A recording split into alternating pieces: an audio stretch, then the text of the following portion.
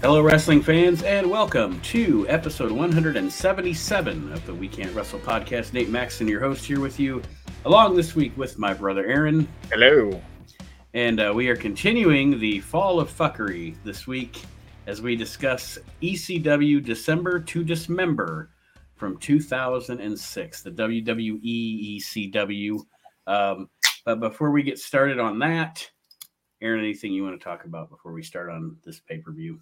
Well, I want to thank everybody for, you don't tune in anymore. I'd like to thank everybody for downloading whatever app you downloaded and clicking on our little button and taking a listen. And like I said, I'll probably say it at the end of the show too. The best way to grow a podcast is to share it, because there's not a lot of ways to get it out there instead of word of mouth. So if you like it, tell other people.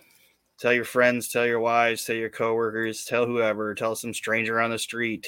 We can't wrestle at them or something. I don't care how you do it. Just get it out there. Yes, we appreciate your support. And if you enjoy the shows that we do here at the WrestleNet Radio Podcast Network, like Aaron said, let your friends know, let your family know, let your dog know, let your toes know that you like, that they should listen to our shows. And there is, Aaron knows, and I'm not, again, like I said last time, I'm not revealing too much yet because I still have to work on stuff, but there's going to be a lot more coming in 2023. I'm going to be putting myself in a position to focus on this business a lot more. Some plans with more fan interaction, maybe some Patreon stuff coming up, some YouTube. When I have time, I'm going to finally have time to work on these extra things that we've always wanted to do. So that is coming next year. More content and more interaction for you, the listeners of the podcasts that we have here on the network. Yeah. So, if you don't help us, the only position we're in is face down, ass up. We want missionary, Christ's sakes, at least. When we made our list of pay-per-views we were going to review for this list of terrible shows, I added December to Dismember to the list. And I have to say, and this might surprise people as we go through the show, I surprised myself. I haven't watched this show. I don't think I've watched this show since it aired. If I have, I don't remember. Watching this show thoroughly back through again, 16 years later, Jesus Christ, it's been 16 years. Anyway, 16 years later, I have a lot more good to say than I do bad about this show. So I am not fall of fuckering this pay-per-view. And I will make my points, whether they are valid to anybody else or not. I didn't say anything when you put it on a list because, we all have our own opinions and everything like that. But when you brought it up, I'm like, all right, that's one Nate wants on there. That's fine. But I agree with you that I don't think it's as bad as what people peg it to be, Mm-hmm. And part of me thinks that the lore of this being a terrible pay-per-view was the relationship between the WWE, well, mainly Vince McMahon, Stephanie McMahon, and Paul Heyman at the time. And I think just the lore and the retelling of stories, that the retelling of actual history that the WWE does, they peg this as that. They do. And I mean, like I said, as we go through the show, I'll get into reasons why it's not as bad, I think, as it's made out to be. But the show took place December 3rd, 2006 in Augusta, Georgia at the James Brown Arena. And you feel good when you go to the James Brown Arena. You knew that you would. Yes. Only 4,800 in attendance, but it is a smaller arena, which makes sense if you're promoting an ECW show. When WWE did ECW, they even, even if the crowd was a bigger crowd because they taped it before or after SmackDown or whatever, they would dim the lights so that it looked like it was a smaller crowd to kind of give it that ECW feel. We have Joey Styles and Taz on commentary, which is always a good thing. Yes. They are funny and fun during this show. I enjoy their commentary. I do too. And one thing I'll say about ECW is I honestly think that program, if it would have been called anything else, would have been perfectly fine with the fans. Yeah. Like if that would have just been some other brand, like how do I say NXT. Yeah, if they would have just said this is WWE Velocity, you know what I mean? Just call it Velocity. It would have been, people wouldn't even have been, they wouldn't have shit on it as much. But they took something that people had like a warm spot in their heart for, and they felt like they bastardized it, and it became not ECW, but still ECW. And I just, that's how I feel about it. I think it was just a miscast thing, if that makes sense. Mm-hmm. And it became glossy. And WWE, best production company in the world, in my opinion. Them and like NFL, best production teams in the business. But I don't want my ECW glossy. Right. The first, okay, and here we go. Here's where I'm going to make a statement I'm going to have to explain. The first match on this show is my least favorite thing about the show, and I'm going to say why. The match is great. The talent is great. But the biggest problem that WWE ECW had was they would have people that weren't in the ECW brand just wrestling on ECW. Like one week you just have Batista wrestling on ECW for no reason. Yeah, it like, made no sense. Why is he here? And the first match on this show, Eminem versus the Hardys, neither one of them are in the ECW roster, yet they're opening up the ECW pay-per-view. That's what I'm saying. It's like there's nothing wrong with the match, but the presentation is silly. Yeah. And part of me, like I said, part of that is the fact that even when he got it, I think Vince thought, well, if I don't have, even though ECW is a WWE product, I think he felt that if anything, like nobody was watching ECW, so I got to put it on SmackDown to get you know what I mean? Mm-hmm. I don't know if I'm making sense on it, but I just think Vince had no faith in it whatsoever. I think what Vince McMahon knew of ECW was it was a popular brand that he could capitalize on. Yeah. And at first, because he didn't know anything about it, he let Paulie book it. He let Paulie handle it, until he was done with Paulie. And he's like, well, I own this brand. Now I'll just take it over myself. Yeah, I'll just make it whatever I want it to be. Which in the long run, I mean, again, I'm going to get to some points here that are both negative and positive. Again, this Hardy Boys match with Eminem is a really good match. Both teams are great. I thought they had a really good feud in 2006, 2007. And I don't have a lot of like details to the match written down because I was watching it, but the Hardys do go over. Yeah. Go ahead. Sorry. No, I was just gonna say, do you have a little more details than I do? I'm not good at writing down details of the match because I'm watching it. I'm more about my opinion of the whole thing. Yeah, I don't have a lot of notes on it. I'm more of an observation guy when I take most of my notes. Like the fact that Melina was bona fide hotness at this point in her career. Good Lord. Yes. I don't think there was just a hotter chick in the WWE than Melina at this point. These are four guys, and I'll just say how I'm saying it. They're four guys of the last era of guys that could do the high spot stuff. You know what I mean? Yeah. But not make it to where it was just like a crash test dummy session or whatever. Like, you know what I mean? Yes. Like they could do all the stuff, but they could do it all to make it make sense.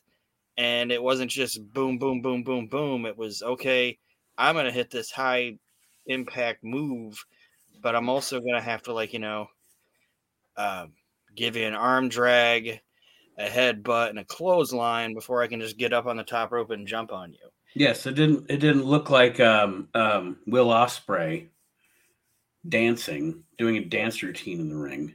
And there were high spots, but it still looked like a fight. Yeah, and like I said, they had to get you into the position of being down to be able to jump on you and do whatever, instead of just like them standing there waiting for the guy and this, that, and they all looked like fucking wrestlers. You know, like they're not 125. They don't look like me.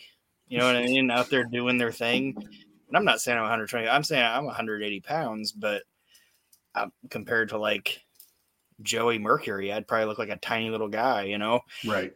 And I'm not even saying Joey Mercury was huge, but like Nitro looks like a goddamn wrestler. Mercury looks like a wrestler. The Hardys look like wrestlers, and they actually know how to wrestle, which, like I said, I enjoy a lot.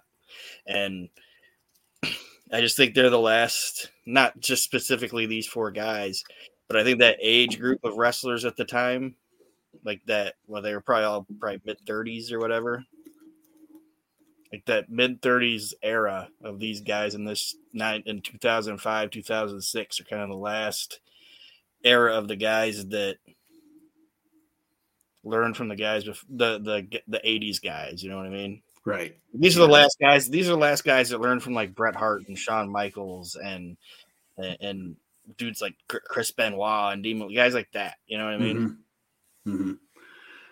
Well, yes and no, because I guess you could say there's a lot of guys modern that learned from working with Shawn and them too. But I know what you're saying. You're saying working the style of that era. Yeah. But still adding whatever they add in their little bit of flair to it or whatever. Right. But it's like what Cornette says sometimes, like, you know, like guys just saw the flashy shit that Rey Mysterio did, but they didn't see the actual work that he did, you know? Right. Yep. And that he could actually use logic and leverage and shit to be able to like make it look like he's hitting these moves on these guys, and all they saw was the flash. They didn't see the work rate to it. And that's when you get fucking Kenny Omega and the Young Bucks. And but we're not here to talk about that. We're here to talk about Dismember to Dismember. But I just really like this match. It was a good match. Again, like I said, my only problem with it wasn't anybody that wrestled that was an ECW roster member wrestling in the opening match on the ECW pay-per-view. The next thing we get is a promo from Rob Van Dam, who is going to be in our main event, which is an ECW Extreme Elimination Chamber match for the ECW title. It's Big Show, RVD, Sabu, Test, CM Punk, and Bobby Lashley. That is what it is billed as. RVD cuts a promo. It's a good, intense promo, which you don't see him do a lot. So I appreciated that. And then, and this is where I'm going to start getting into the conversation of what I'm saying about ECW here. Matt Stryker comes out. And he's awesome. And he is absolutely awesome. And there would probably be some ECW diehards that went, why is Matt Stryker in ECW? And here's my case. What is the difference, other than Matt Stryker was actually a little more witty? What is the difference between Matt Stryker and Simon Diamond? Not much. No. Same kind of gimmick. Or Carino. You know?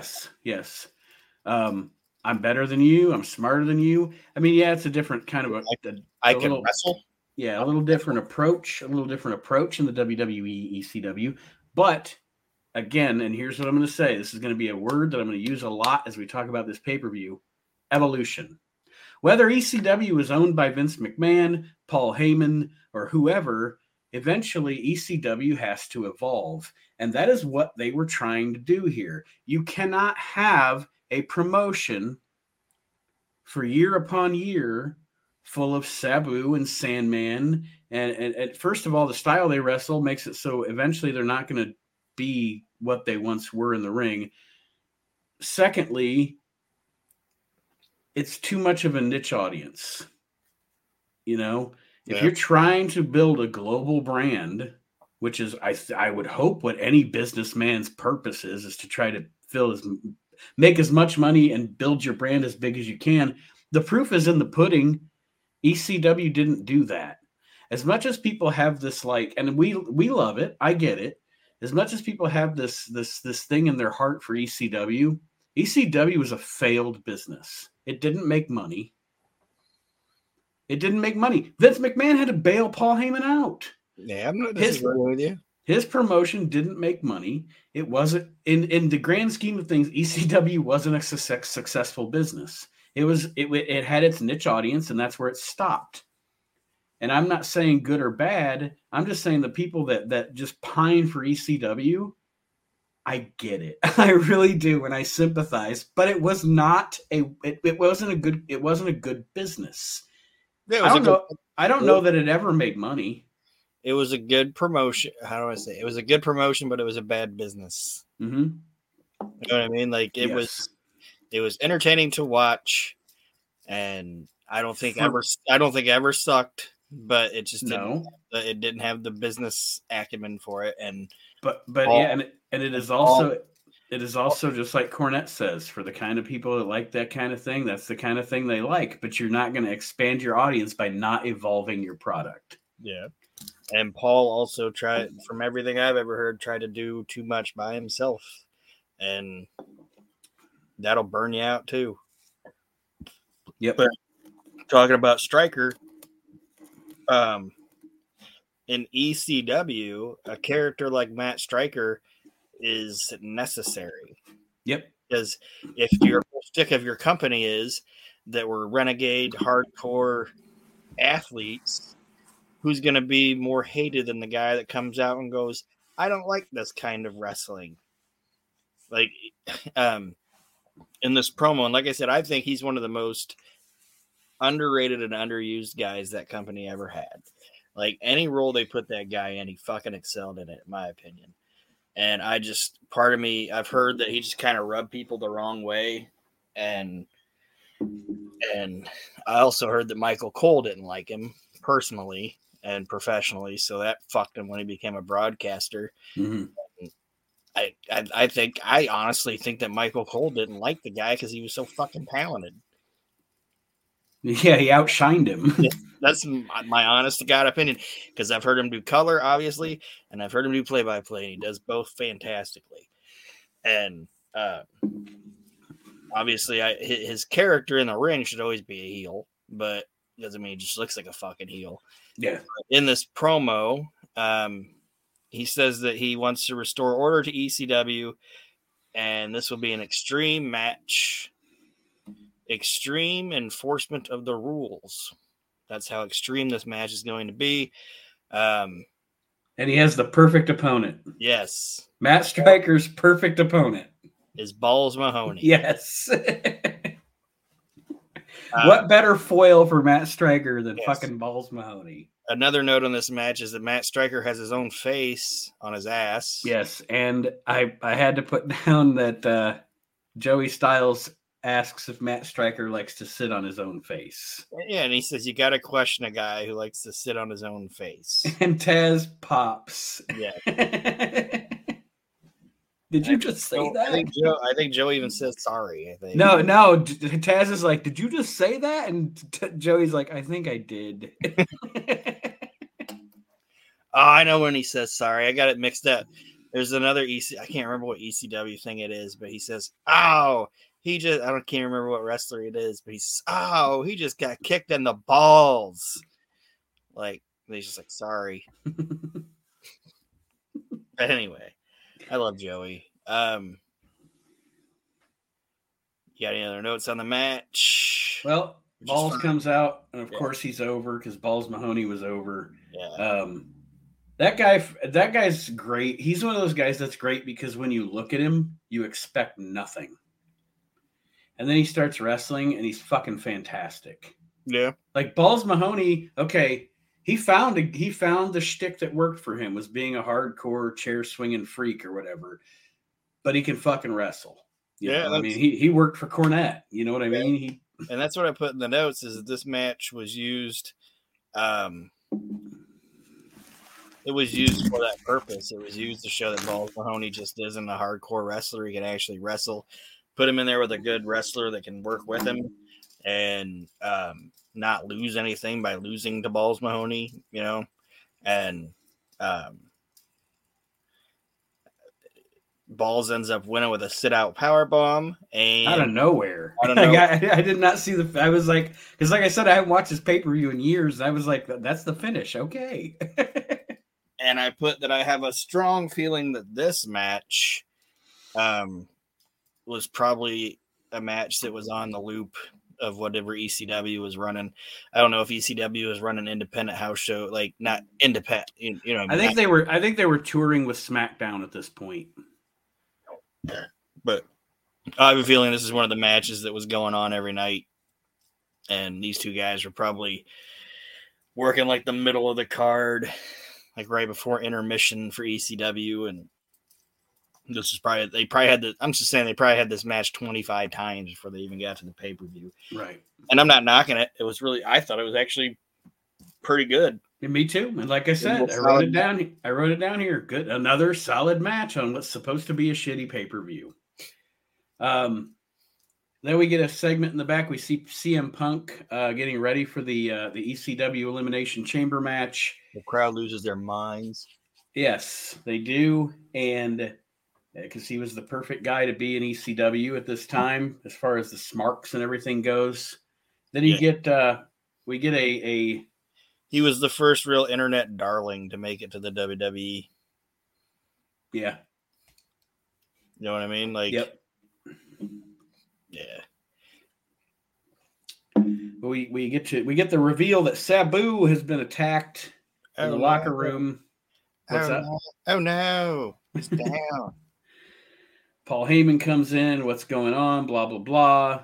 The crowd has a bullshit chant. This is another thing where I'm split. Okay, I'm split on this because I think that what they did was proper because Paul Heyman's character at this time is trying to change ECW, right? Yeah. And he has Test and he has Hardcore Holly, and his whole purpose is to get Hardcore Holly into the Elimination Chamber. However, my thing is I would have reversed this. I actually would have let Sabu into the Elimination Chamber because it would have been really awesome to have Van Dam and Sabu in the chamber. And I actually, because he's just starting up, and like you said, he's such a darling with the crowd, I actually would have had Punk be the guy to get hurt and taken out of the Elimination Chamber. Yeah, but I still would have had someone taken out and had Holly put in because it furthers the storyline. It makes sense. I agree, but also know that the going in, and I know Vince ended up because a lot of this pay-per-view changed like within like that night from all the backstory I heard and everything. So Elimination Chamber, I know there's a lot of matches where you're like, oh, I don't want that planned out or whatever. I'm pretty sure you got to map out an Elimination Chamber match. Right. And you probably got to practice it or somebody's going to get fucked up. You know what I mean? Mm-hmm. And the story that Paul was going to tell in this thing was Punk was going to tap everybody and win the belt. And Vince didn't want Punk to be the champ. He wanted the finish that you got. So that, I think, is why they still went with Sabu getting laid out because these 6 guys in a chamber? Yeah. Mm-hmm. These guys probably mapped out this match, and then you can't just take Sabu. Like Sabu was never entered into it. Like, I think the whole plan was for Sabu, you know what I mean? Right. But the whole finish was fucked over by Vince because, like I said, Paulie wanted him to tap everybody and wanted Punk to be the guy. Like, Paulie was like, Punk was a Paul Heyman guy even right here. Like, so I understand what you're saying, but I also think that's what it was. Yeah, the backstage machinations. And I guess when I was writing my review, I wasn't taking all that into account. You know, I wasn't thinking about that. I was just watching the show. You know what I mean? I know. And what you're saying makes sense too. And but I just think like logistically wise and planning wise for the match that was already in motion. You know what I mean? Yeah. Yeah. But I do like the fact that Paulie's trying to he's got his cronies in there trying to protect the Big Show. Yeah. It's a funny little faction. Test, the Big Show, Hardcore Holly. And the extreme security or whatever they are, Heyman's security guys. Yeah.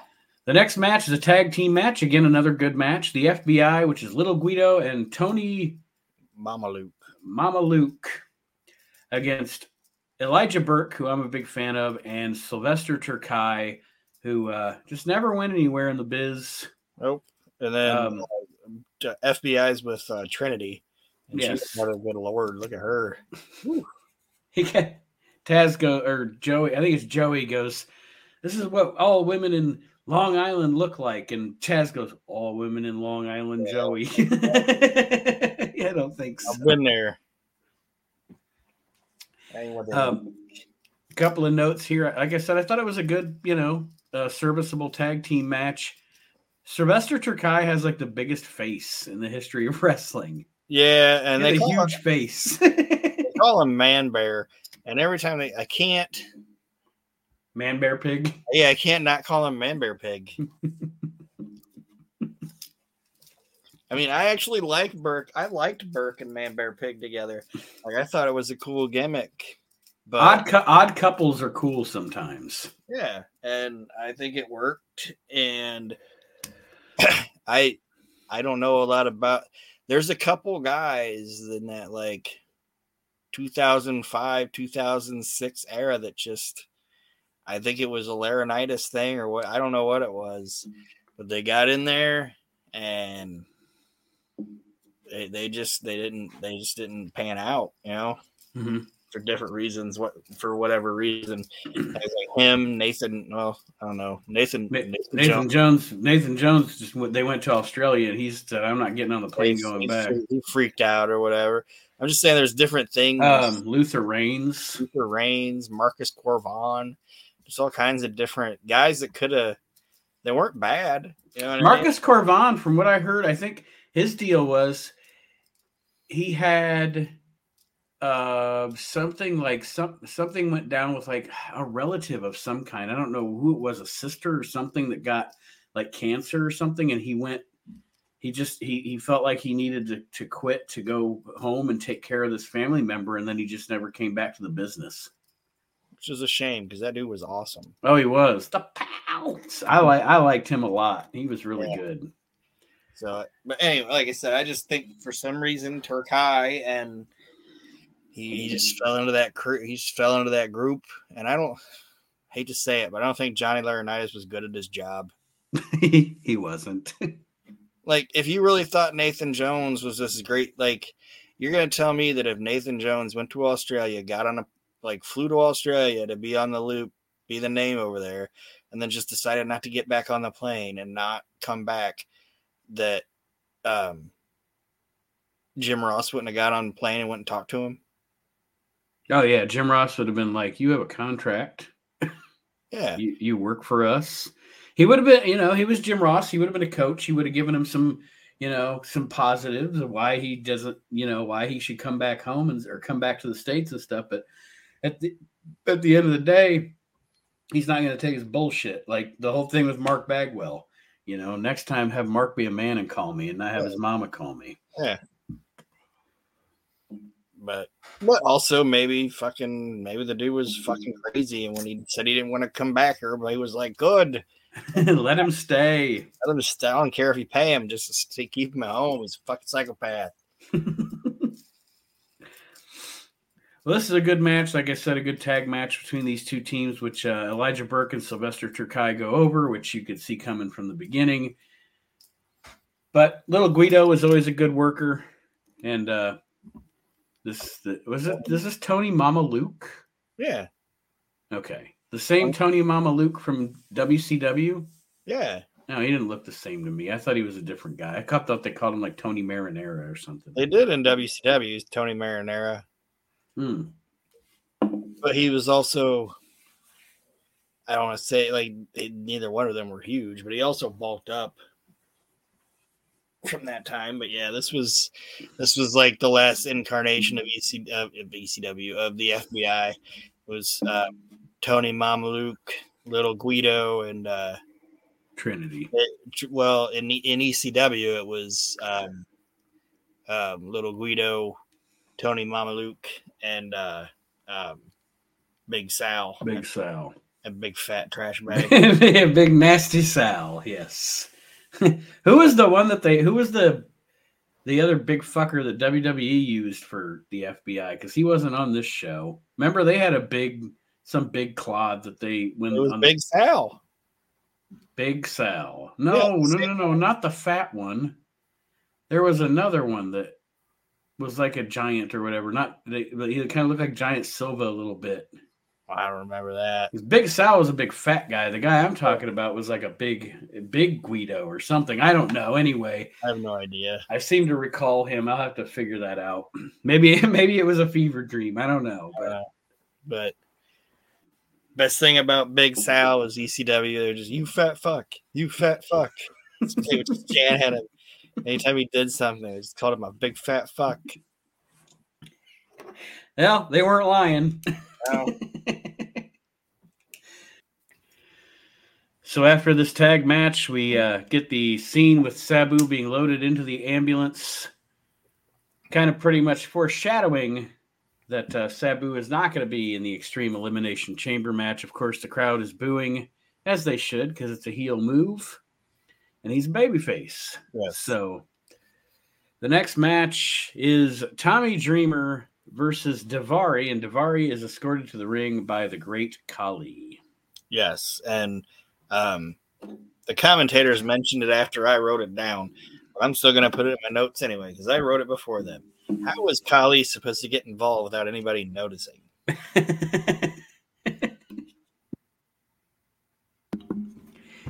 It's like, it reminds me of an observation that Meltzer put in, that he said he was watching this Japanese documentary. Okay. And Giant Silva and Kurgan were over in Japan, okay? Like they were doing shit in Japan. And they were walking through the streets, and Giant Silva put on like a black baseball cap and some sunglasses because he didn't want to get recognized. He didn't wanted to blend in. It's like, you're the Giant Silva and you're in Japan. You're not going to blend in. Not going to blend in. No matter what you do. You're walking because you can't fit in anything. Like, that's funny.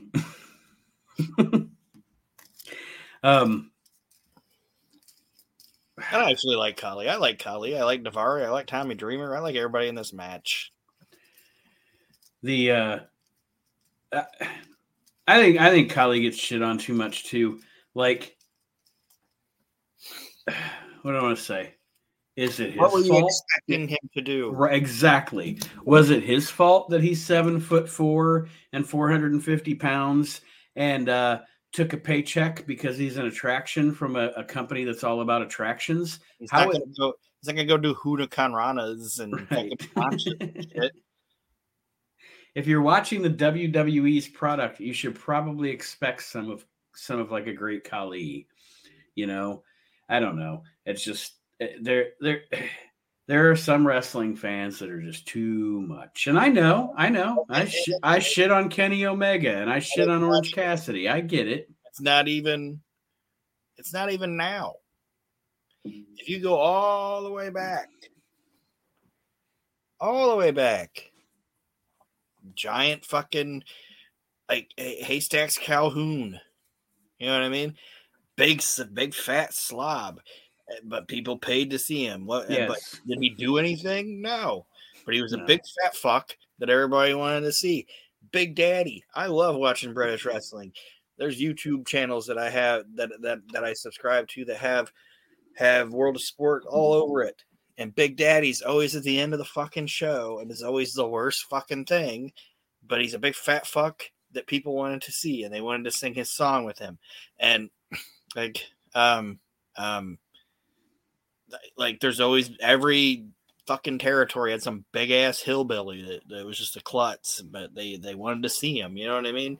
Andre the Giant in 1988. Yeah.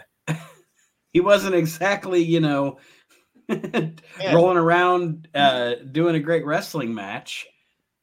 It was just people wanted to see him because he was a big bastard that everybody wanted. So I think it's just ridiculous. And I think that sometimes, especially the really, really smarky internet wrestling community guys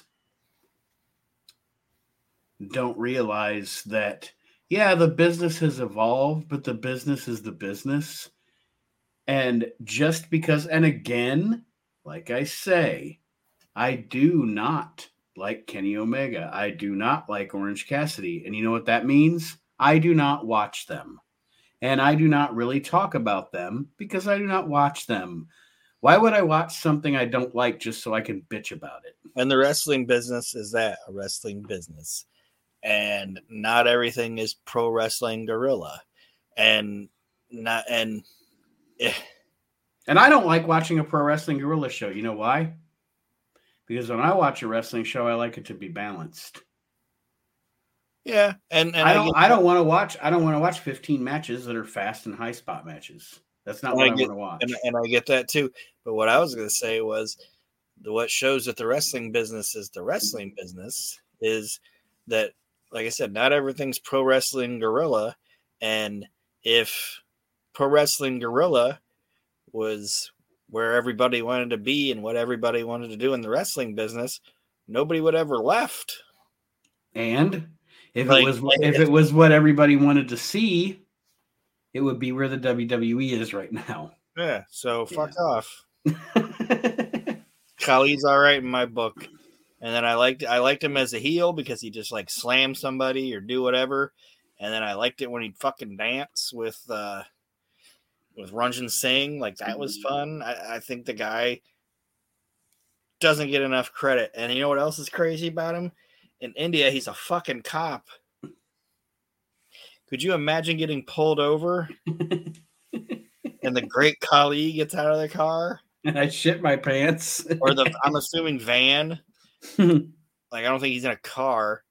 But this guy gets out and is like, registration or whatever they have in India. I'm like, Jesus Christ. And like I said, I know that there are times where some of the things that I say might come off as hypocritical because they are.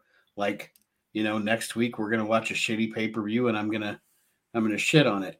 But I wouldn't watch that shitty pay-per-view if I didn't have to do it for the purposes of this show. I don't watch things I don't like voluntarily. You know what I mean? And yeah. I think that a lot of wrestling fans, and it's the same with Star Wars, but a lot of these fans are sadomasochists. Like, they want to watch something just so they can shit on it. Like, I have never understood the people that every single week are never going to watch Monday Night Raw again. Okay. You've said it every single week for like 10 years. And I kudos to those that don't.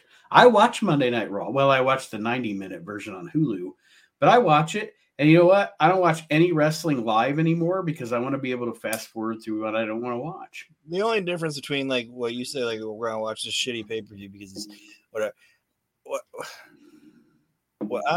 My concept with these was it's bad, but it's bad good. You know what I mean? It's fun. It's bad. Like, I hate bad. How do I say it? Bad wrestling can be just as entertaining as good wrestling, if not more. Right. And that's what these pay-per-views are. Like, there's 10 times worse. Like, just like, this isn't funny bad that we could have watched. This is like funny bad. Like most of the people on these shows are like super talented guys. Right.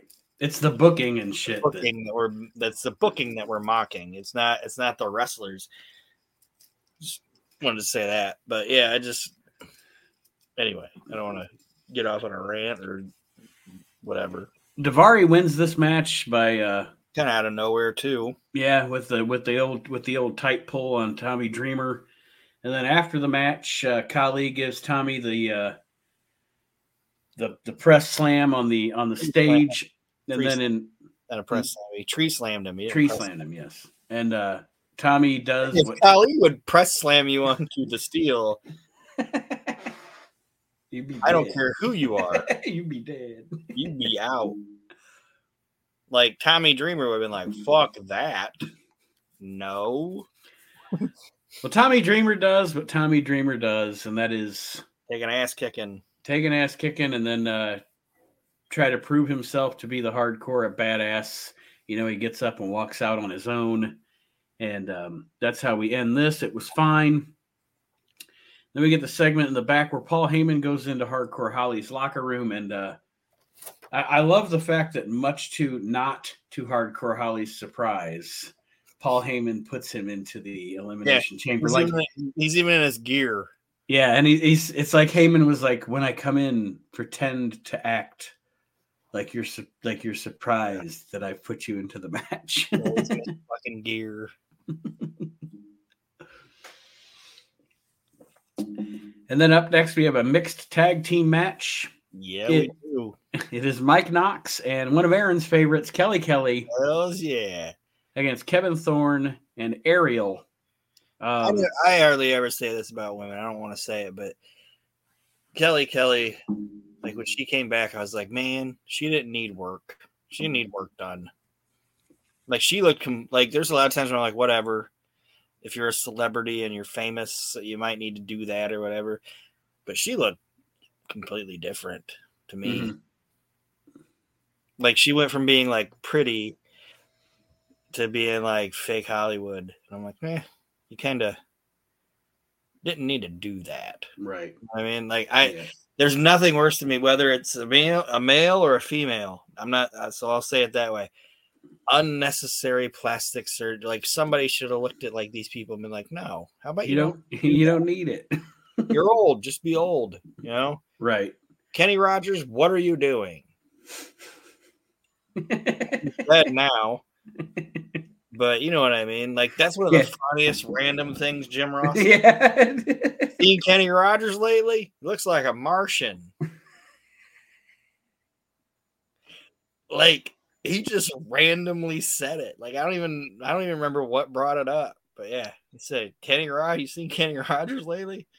Looks like a Martian. I don't remember why he said it either. I don't either, but it was just random and it was in Jim Ross's mind and he just said it. And like another like wrestling wise, and like I said, I don't want to whatever. I'm not shaming a woman, whatever, but I just think it was unnecessary. Another person that had it not unnecessarily, and I was thinking about it the other day when I don't even remember what I was watching, but Lawler.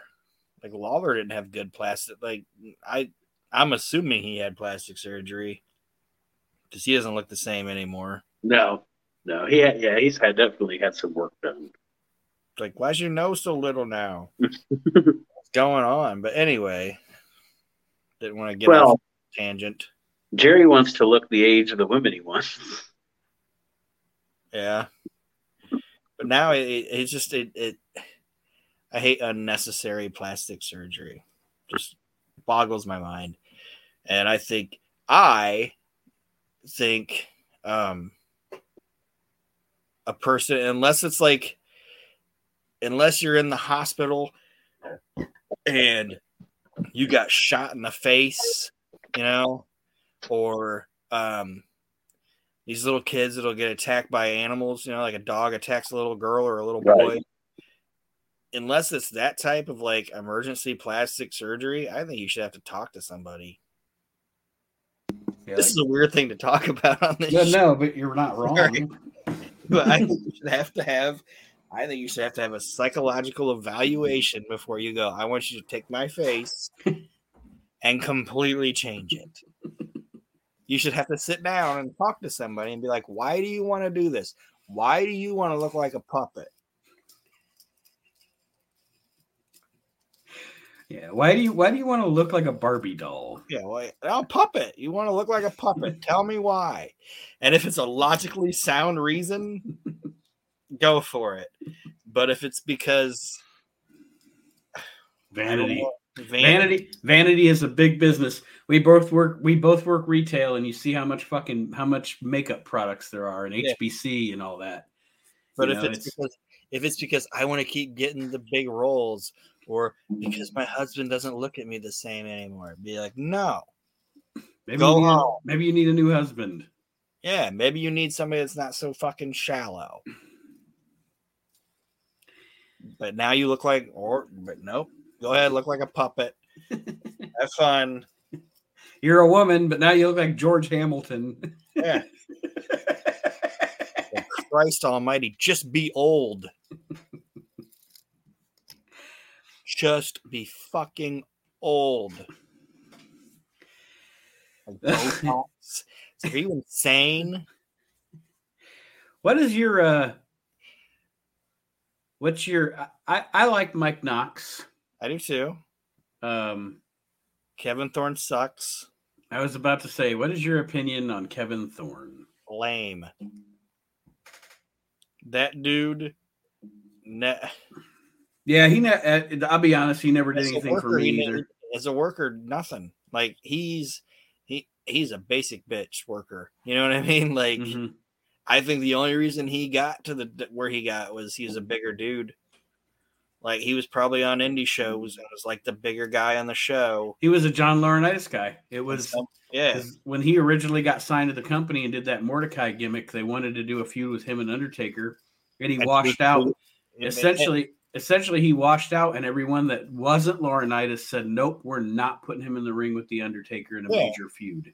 And he was a guy that they probably looked at as he's got the size, like he wouldn't look small or whatever with the Undertaker. You know what I mean?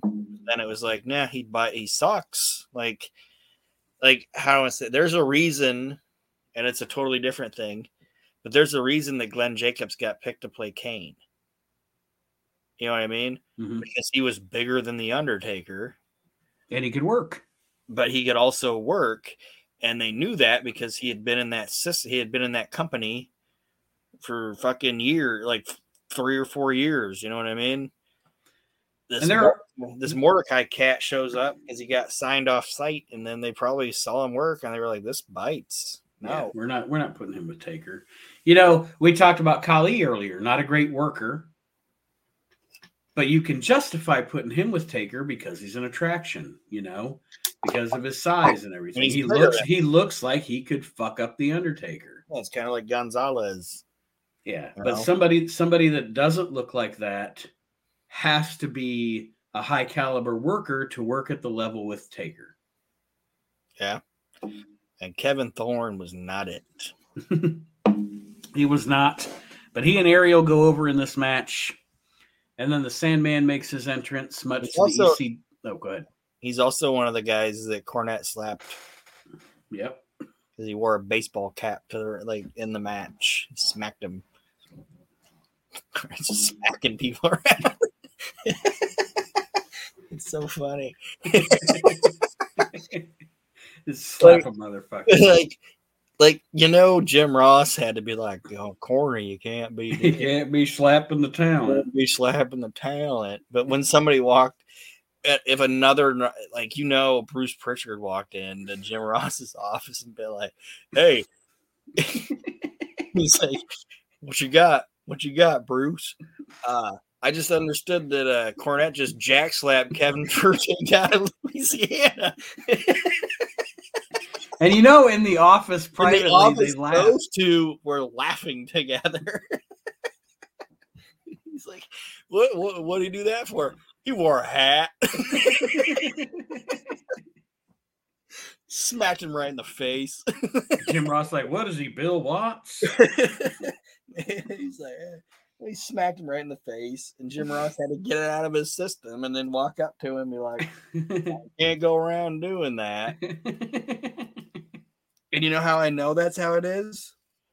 Because I've had people in the job that I have. Yeah, we're managers. We get it. I have had situations where I've had to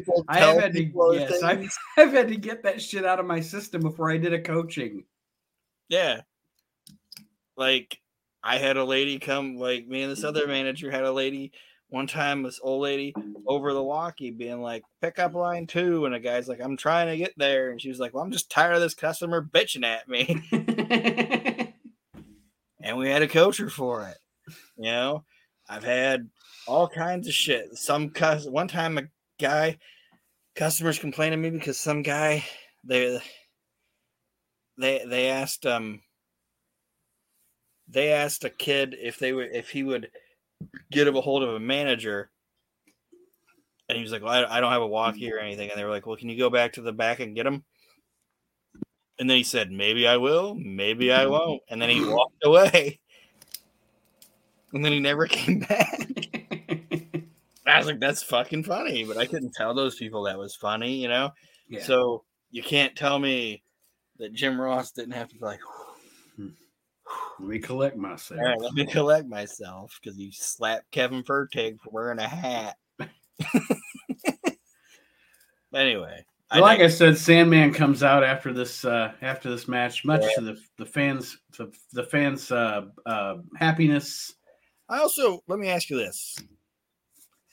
I know on the pay-per-view they play the WWE Network Sandman music. Mm-hmm. Do you think they even overdubbed it on the pay-per-view? I don't think so. You don't think they actually played it? Because I know I read that on the first ECW One Night Stand they did that. Like they actually played Enter Sandman. But they didn't play the Metallica Enter Sandman. They did overdub it on the DVD and on WWE Network. They overdubbed the Enter Sandman that they used for the first one. They used it was a Motorhead, but there was a cover of Enter Sandman that he used in the arena. Wow. Okay. But they never used the Metallica version. But I think by this point he was just using the WWE music. All right. I was always curious if you heard or thought that. But Sandman comes out with the cane and does the cane thing, and that's what he does. And it's effective. You're at an ECW show. You should probably have the Sandman come out and cane somebody. Yeah, and who better than Kevin Thorne? And up next, we get an interview. I must have been like 6 deep or something when I wrote this because my notes don't usually look like this. They're not usually so uncouth. But I have Bobby Lashley interviewed by some bimbo. That's pretty accurate. It's so accurate, I didn't even write it down. Bobby Lashley, at this point in his career, looked great, worked great, fucked as a promo. Yeah. He's also a guy that doesn't have the voice that he should have. Oh, I agree. I totally agree. He's like they do a good job. They did a great job putting him with MVP. Okay. Fantastic job putting him with MVP. And what I've watched of him on WWE now, until recently, because that's just beat him for the belt and moving into this feud with Brock or whatever. I hadn't seen him cut very many promos. Like they were kind of booking him as like the guy just goes to the ring and does his shit. You know silent. what I mean? He's been booked as the silent but deadly guy, and that's what he should be because his voice does not match what that man looks like. It's like Mike Tyson. You know what I mean? Like what is going on here? That shouldn't be coming out of that guy. But essentially the gist of the interview is they show the footage or whatever of Paul Heyman's conspiracy against Bobby Lashley. Bobby talks about Paul Heyman having it out for him, cuts the promo. It's not a great promo, but a guy that is an athlete that is the size, caliber, and talent of Bobby Lashley doesn't necessarily have to be a good promo. No. And like I said, it's not the fact that he's not a great... Because Brock's not a good promo. No. He is when he's just being a prick. Yes, I agreed. Like when he's being himself. Like this Brock Lesnar is more Brock Lesnar, like actual Brock Lesnar than they've ever let him be. You know what I mean? Just him being like... Those promos he cut on Cena. Remember those promos he cut on Cena back when he first came back? It's rolling down your leg. It's piss. It's piss. You know what I mean? It's piss. Or when he took the microphone and looked at Hulk Hogan, was like, "Show's over, Grandpa." And you know why that line is great? That wasn't written for Brock Lesnar. Brock Lesnar went out there, took the microphone, and I'm sure they say something about like, "Oh, we're putting an end to this," or something like that. And he just looked at Hulk Hogan. He's like, "Show's over, Grandpa."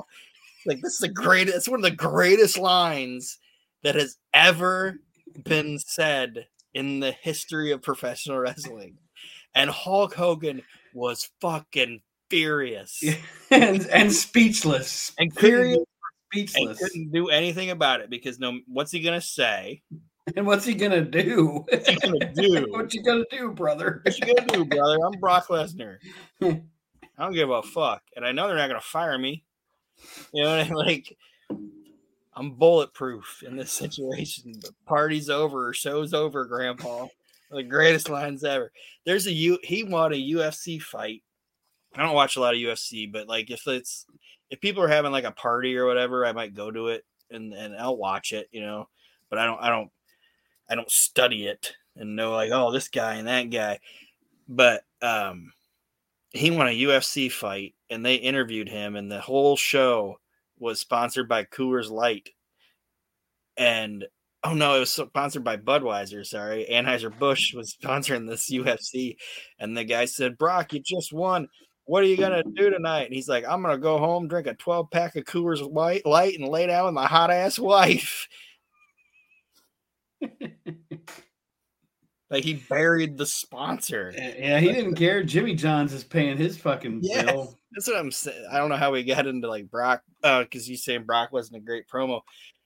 Like I said, if it's something you want him to say or do, it's not going to be that great because Brock Lesnar, he's a guy that's on the level of the fact that he just doesn't want people to tell him what to say and do. So if you're going to tell me what to say and do, I'm going to just do it. All right, done. See you later. But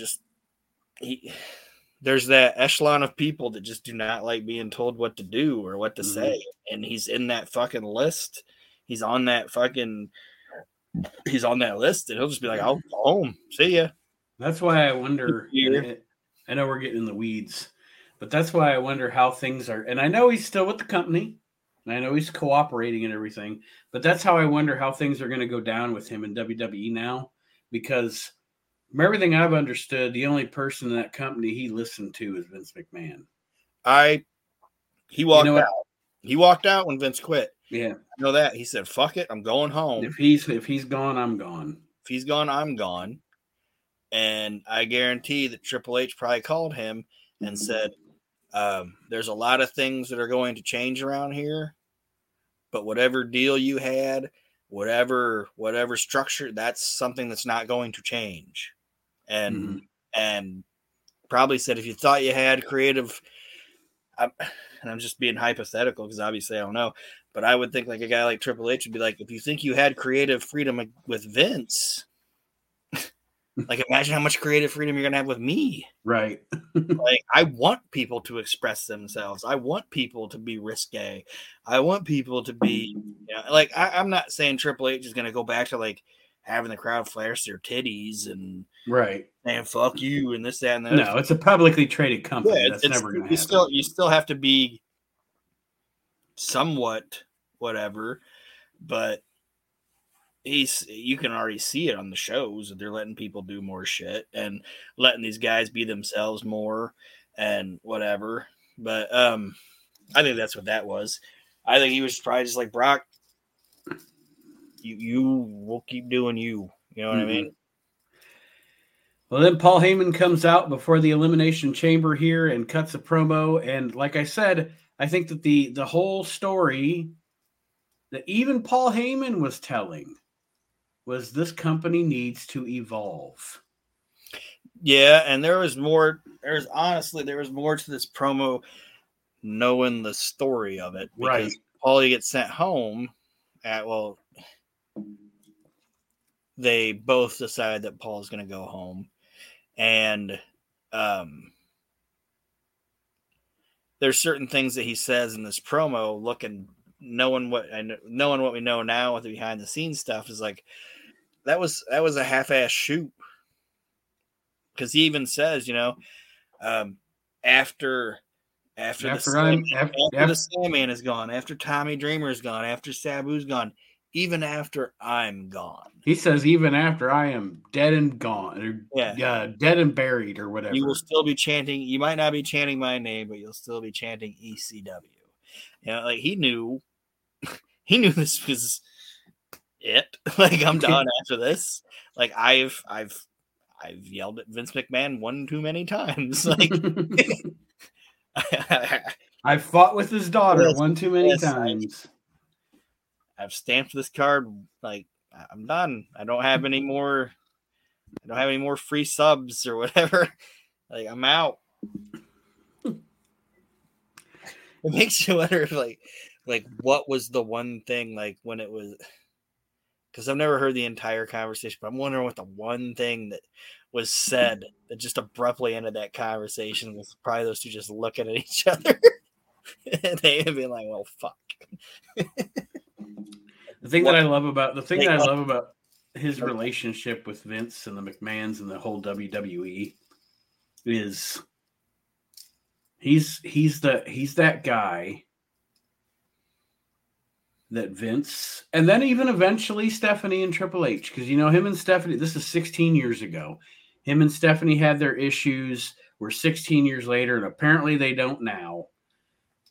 He is that one guy that, like, even though he is everything that the McMahons are not, Vince McMahon recognized that guy is a fucking talent.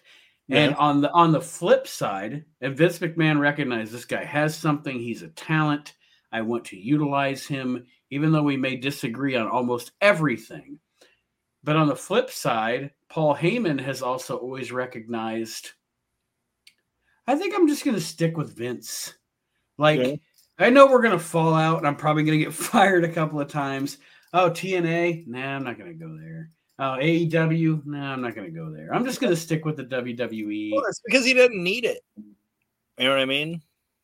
Like, the Heyman hustle is real. Like, Paul Heyman's the hustler. Like, he can get by for a year and a half doing some shady shit or whatever. And I don't want to sound like whatever, but Brock pays him. Brock pays that guy. Like, he does more than just wrestling shit for Brock Lesnar. But I don't want to say it, like, it's kind of like, I almost said it was like Mick, but it's kind of like, sort of like Mick, but Mick tried to do other things. I just like I said, it had to have been him saying something about Stephanie to Vince. Oh, for sure. like, it had to be like, and I'm in here trying to do my job, and your bitch daughter's over here. And that was, excuse me. Like, that had to be it. Like, I just think it'd be funny Vince saying, excuse me, pal. Excuse me, pal. Yes, there was a line crossed. Yeah, he said something about her that Vince McMahon was like, you're fucking done. You got to go away. Well, then we begin the Extreme Elimination Chamber match for the ECW champion. Of course, the defending champion is the Big Show, who at this time definitely needed the time off he's about to take. You can tell looking at him, he is mentally and physically not in a good place.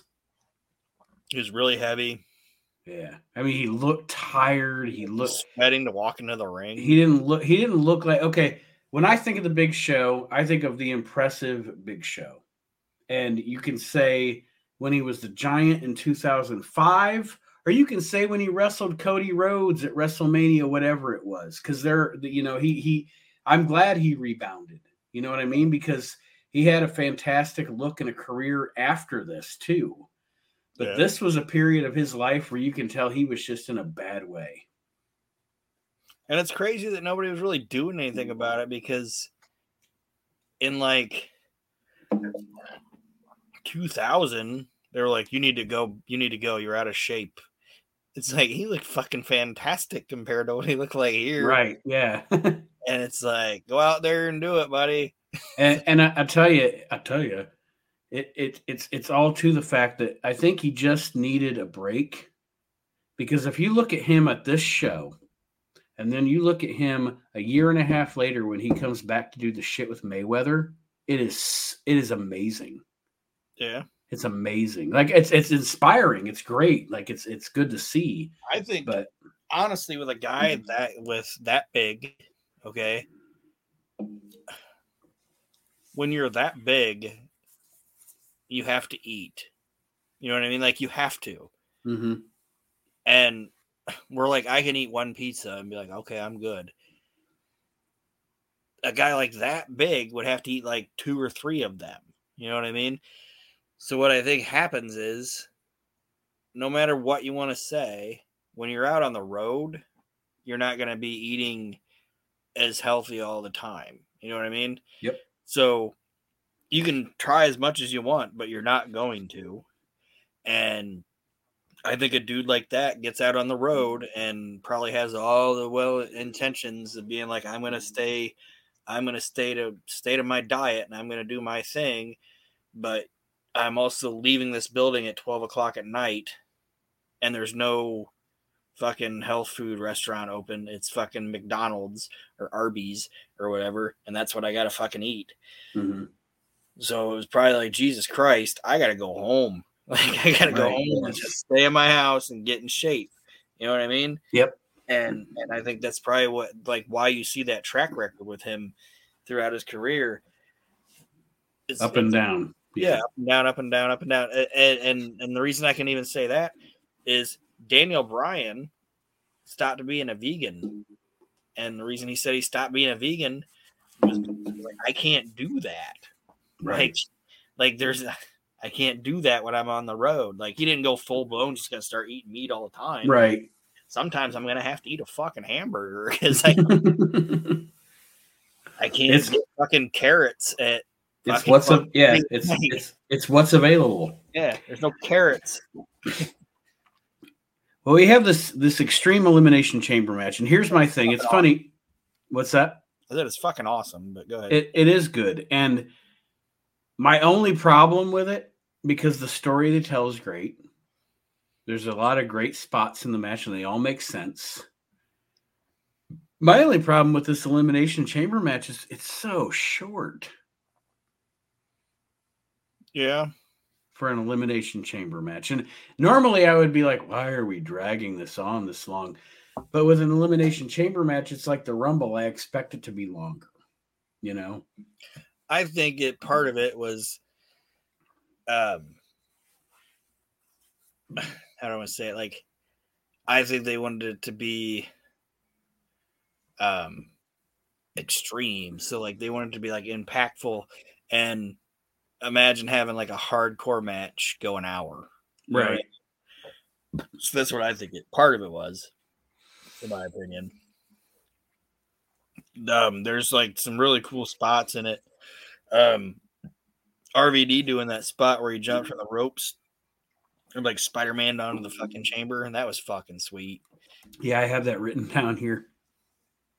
Like, RVD's a dude that fucking thing was like, that's a wrestler that fucking thing is made for. It's somebody like Rob Van Dam. That's why he was in so many of them. Yeah, like Rob Van Dam or a Ray. I don't know if Ray was ever in one or not. He was. Like Rob, Ray, Kofi, Shelton Benjamin. Like, this fucking thing is made for those guys. He probably was never in one, and he would be fucking fantastic in it. Shelton. But anyway. I'd have to go. I don't remember. Maybe I don't know if he was or not.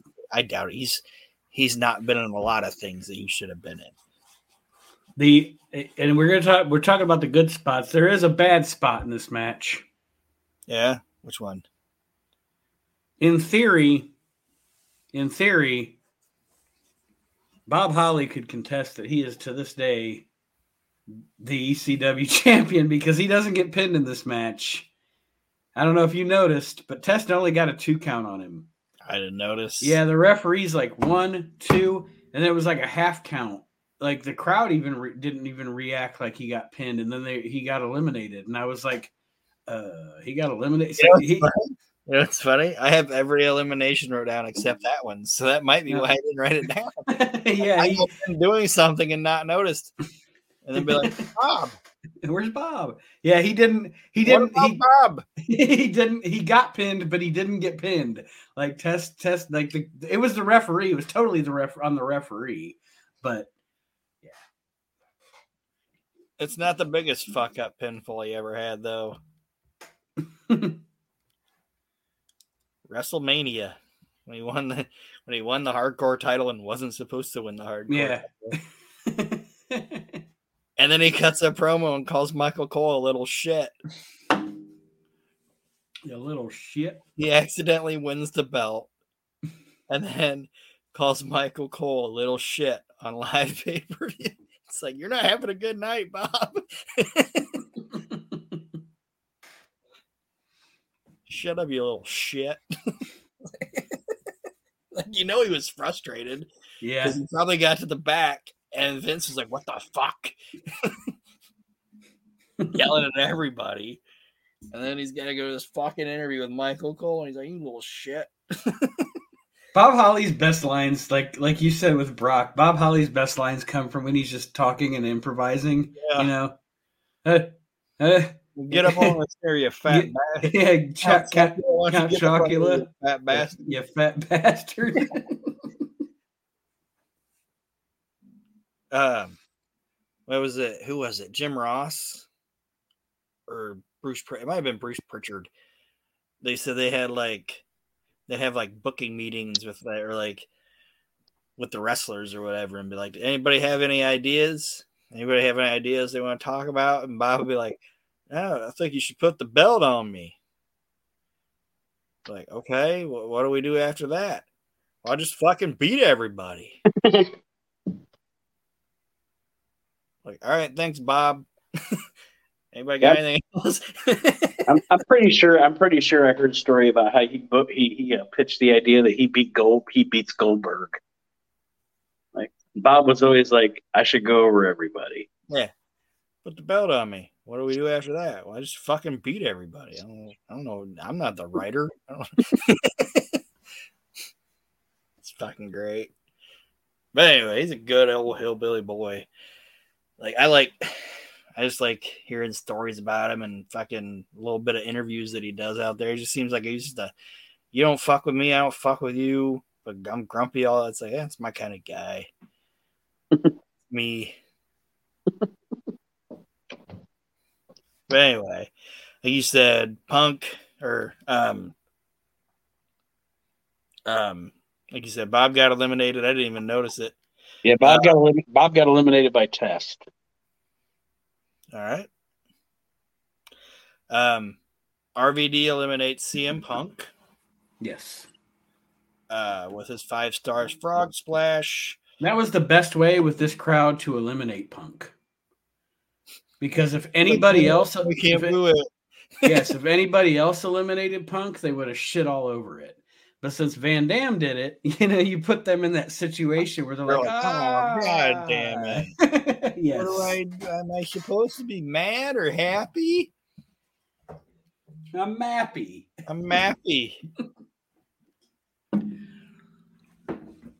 So yeah, a good booking decision there. Do something now, neckbeard. What you got? Anyway, then Test, he ends up eliminating RVD, and I actually liked it because he did the elbow from the pod onto a chair, and I thought it was impressive. And you know this about me, and I think I'm probably a bigger fan of him than you, but I was always a fan of Test anyway.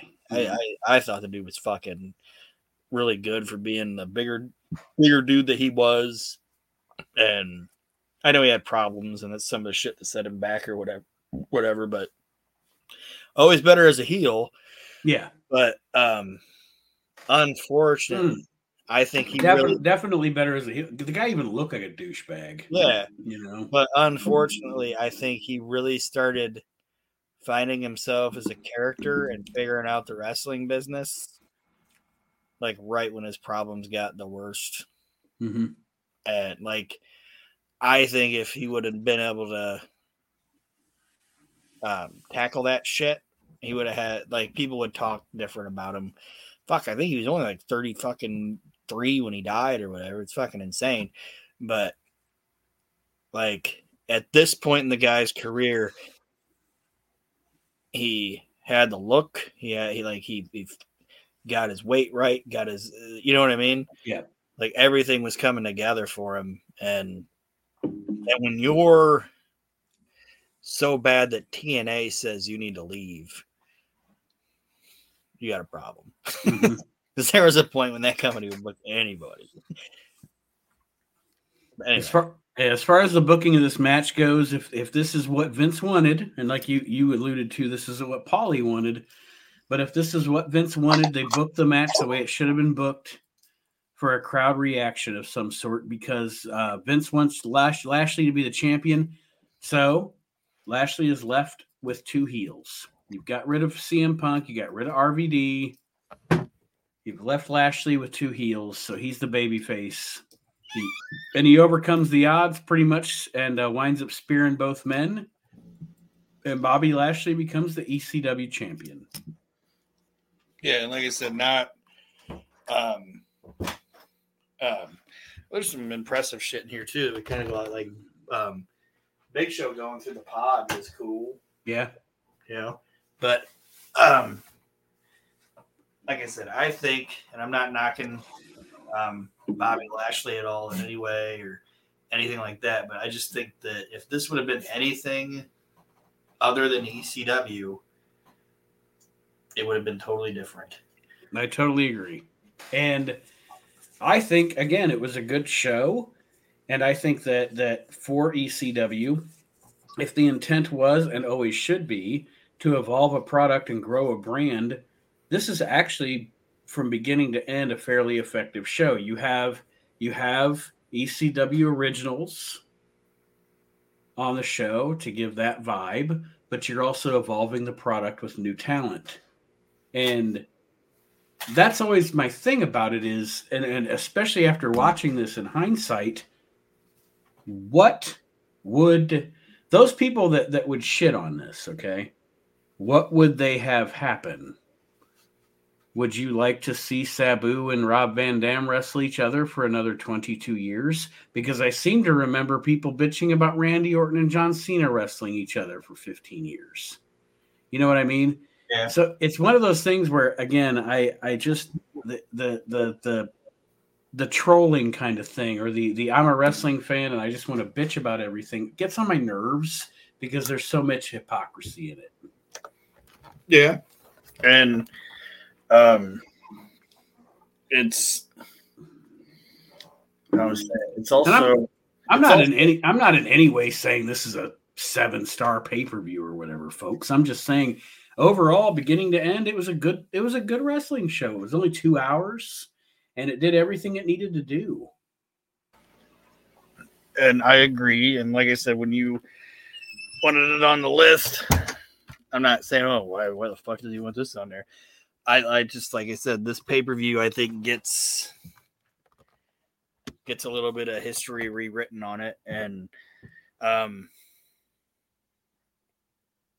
it was a good show. And maybe, is it the greatest fucking pay-per-view of all time? No. Not even close. Not even close. But it's a really good match to open, a really good match to close, and then it's kind of nothing bad on it, kind of filler. You know what I mean? Like, if I would have been sitting at home and I spent $60 on this, I'd probably been like, why the fuck did I just spend $60 on this? To me, you know what this show to me feels like? The WWE, like a WWE production. It's the closest thing I've ever seen the WWE do that I was like, this reminds me of Clash of the Champions. Mm-hmm. Like Clash of the Champions usually had a match that mattered at the beginning and a match that mattered at the end. And then the middle of it was just matches to serve a purpose. Yeah, it's matches to have on TV.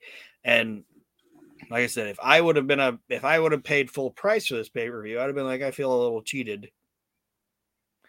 But watching it now, I'm just like, meh. It's a serviceable show that didn't really do anything terrible, and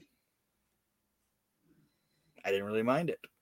Probably the worst match on the show, and I'm just saying, just because I have to pick from the show, but probably the worst match on the show was maybe Daivari and Dreamer, but it wasn't even bad. Yeah. You know? Like, this is what it's a show that, and you can tell me if this doesn't make sense.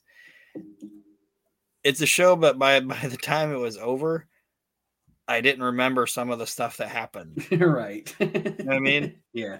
Like, when it was over, it's like, I don't remember Tommy Dreamer getting tree slammed. But I can say that about some modern WrestleManias. I know. I say that too. I mean, mind you, by the time it's done, I'm fucking thrashed. Like, I'll remember stuff from a WrestleMania, but I don't know which one. Like, which WrestleMania did Braun Strowman and that kid win the tag team titles? Mind you, by now, it's because I'm trashed by the time WrestleMania. Because it's 7.5 hours long. It started at 3. It's now and now I was gonna say it started at 3 and now it's Thursday. Now it's 12:30. So this is an entire shift at work. WrestleMania.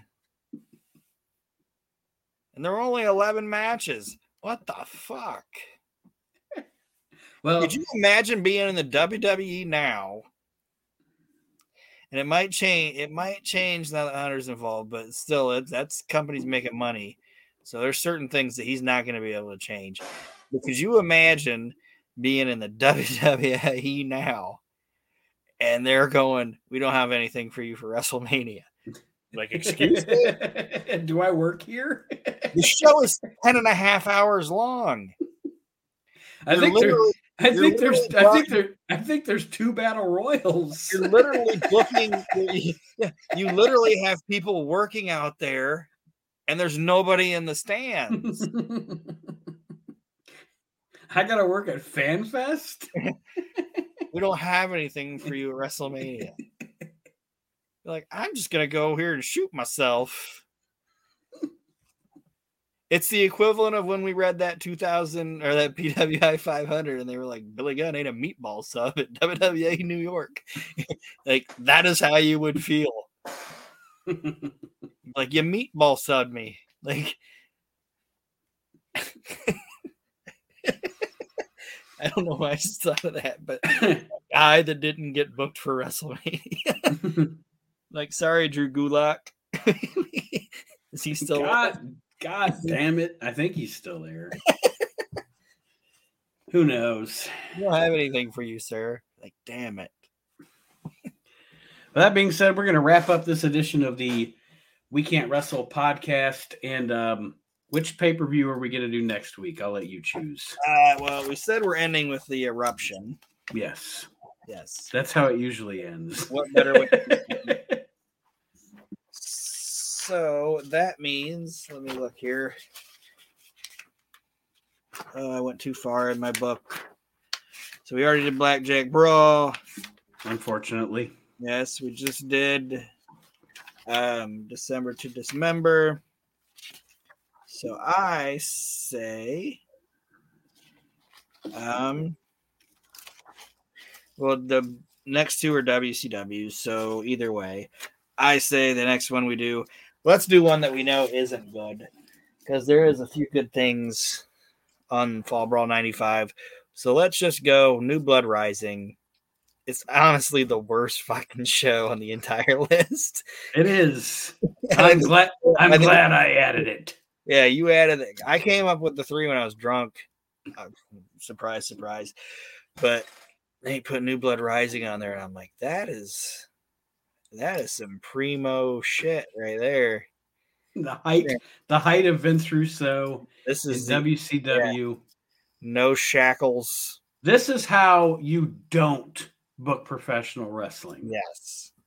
And the end of the end of the show makes me more mad every time I watch it.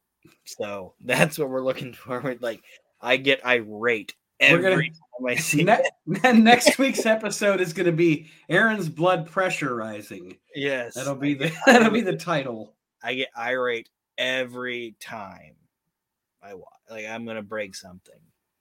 But anyway.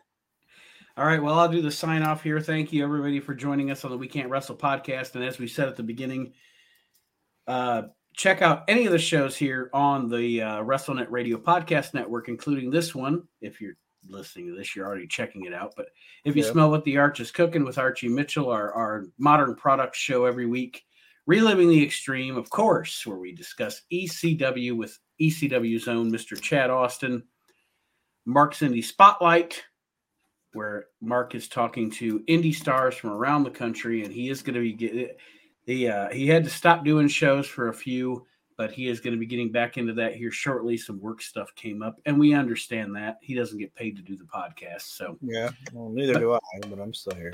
But anyway, thank you for joining us this week on the We Can't Wrestle podcast. And as always, we'll see you next time around. Have a great week, everybody, and